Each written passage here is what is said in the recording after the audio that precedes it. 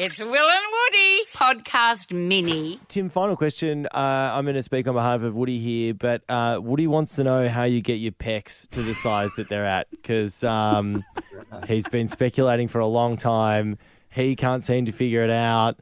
Implants? I actually spoke to implants. Are they implants? No, they're not. Surely not. I spoke to. It was funny. I don't know how this happened, but I was having an exercise session with Bo Ryan, and he was talking about your chest. So naturally, we both got talking about your chest.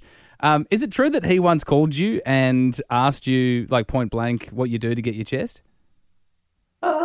Mate, I don't know if he called me as such, but he's probably mentioned it along the way. I don't know. Yeah. I don't know. Maybe. I wouldn't put it past him. Let's just say that. And No. And what is the answer, Tim? What's the answer? The answer is, well, I've never taken a steroid. I will say that. Yeah. Out here. Oh, I've right. never taken a steroid ever. Yeah. I pride myself on being natural. Yeah, But yeah. a lot of it, look, is like hard work and genetics. I guess Yeah, I sure. genetically have my got a chest great- will grow. Look you at got my a great- calves. My calves are skinny as. Doesn't matter how much I could train. I train my calves as much as my chest. Right. They don't.